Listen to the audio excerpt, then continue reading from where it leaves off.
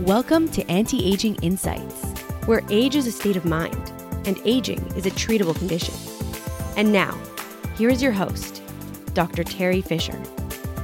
Hello, and welcome to this week's episode of the podcast. As always, it's an absolute pleasure to have you along for this episode. If you have been listening to the last couple of episodes, you know that I am doing a journey from the top of the head, working our way down through the various muscles in the face that we can use neuromodulator on. Neuromodulator is often referred to by the brand names such as Botox, Nuceiva, Dysport, Xeomin. But in any case, we are on this journey. We have covered the frontalis, the forehead muscle. We have covered the procerus, the muscle between the eyebrows. We have covered the corrugators, which are the muscles that pull the eyebrows together. And we've covered the orbicularis oculi muscles, the muscles that are around the eye. And today we are talking about a muscle that perhaps is a little bit lesser known as the nasalis muscle. And this is a muscle that is not always treated. It's not as commonly treated as some of those other muscles that I have mentioned, but nevertheless, it can have some really great effects. And today I want to chat with you a little bit about the nasalis muscle, what it is, what it does, and how treating it can help with some of the facial lines that you may have on your face. So let's talk about, first of all, the anatomy of the nasalis muscle. Where is it located? What does it do? Well, you may guess from the word nasalis, it is situated on the nose. The nasalis muscle runs across the nasal bridge and it extends down and attaches to some of the deeper bone on the cheek, and it helps to move the skin above the nose as well as flaring the nostrils.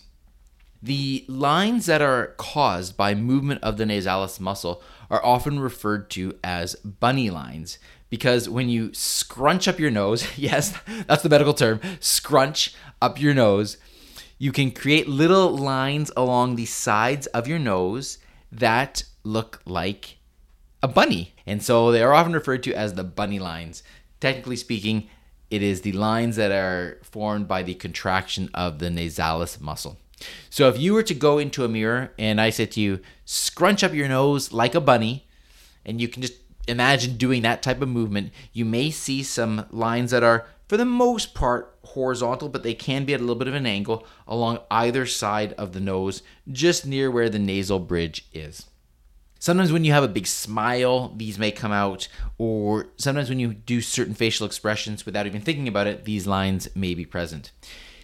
Now, some people don't mind these, of course. Some people don't want to have these lines. And in particular, if you have had other areas of neuromodulator treatment in your face and your face for the most part is very smooth, then when you make certain facial expressions, the bunny lines kind of stick out a little bit then because they're potentially an area that hasn't been treated.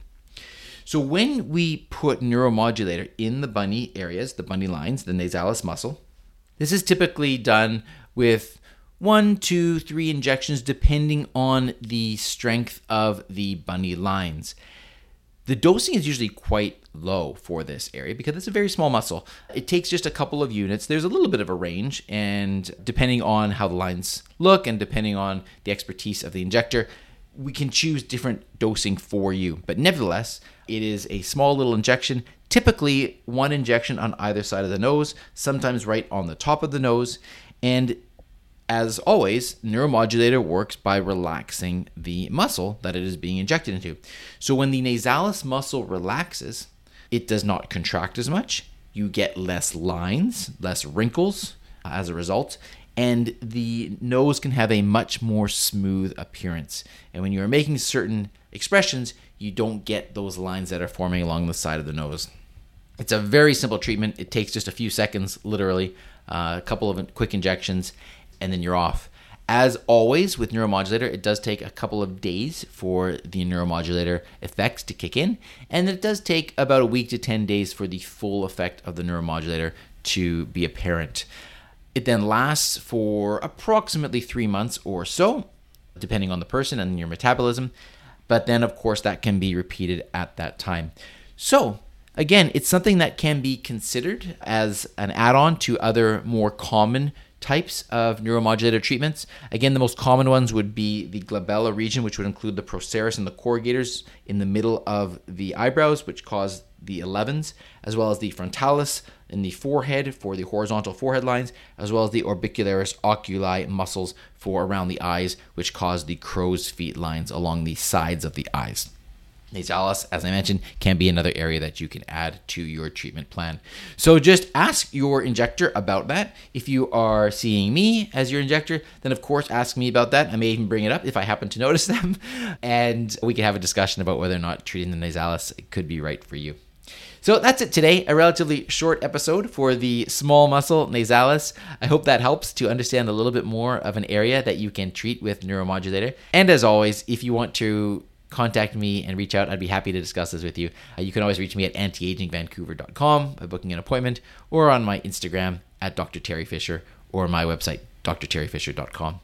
Have a wonderful week, and we'll continue on with our journey through the face next week. And by the way, if you haven't listened to the previous episodes, then please go back and do that so you can learn about the other muscles that we can treat with the neuromodulator. And I'll finish off with one more thing.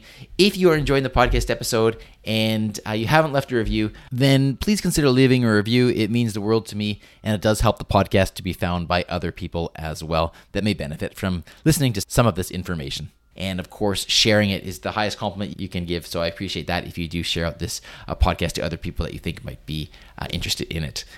Anyway, enough said about that. Enjoy your week, and I'll talk to you again soon. Take care.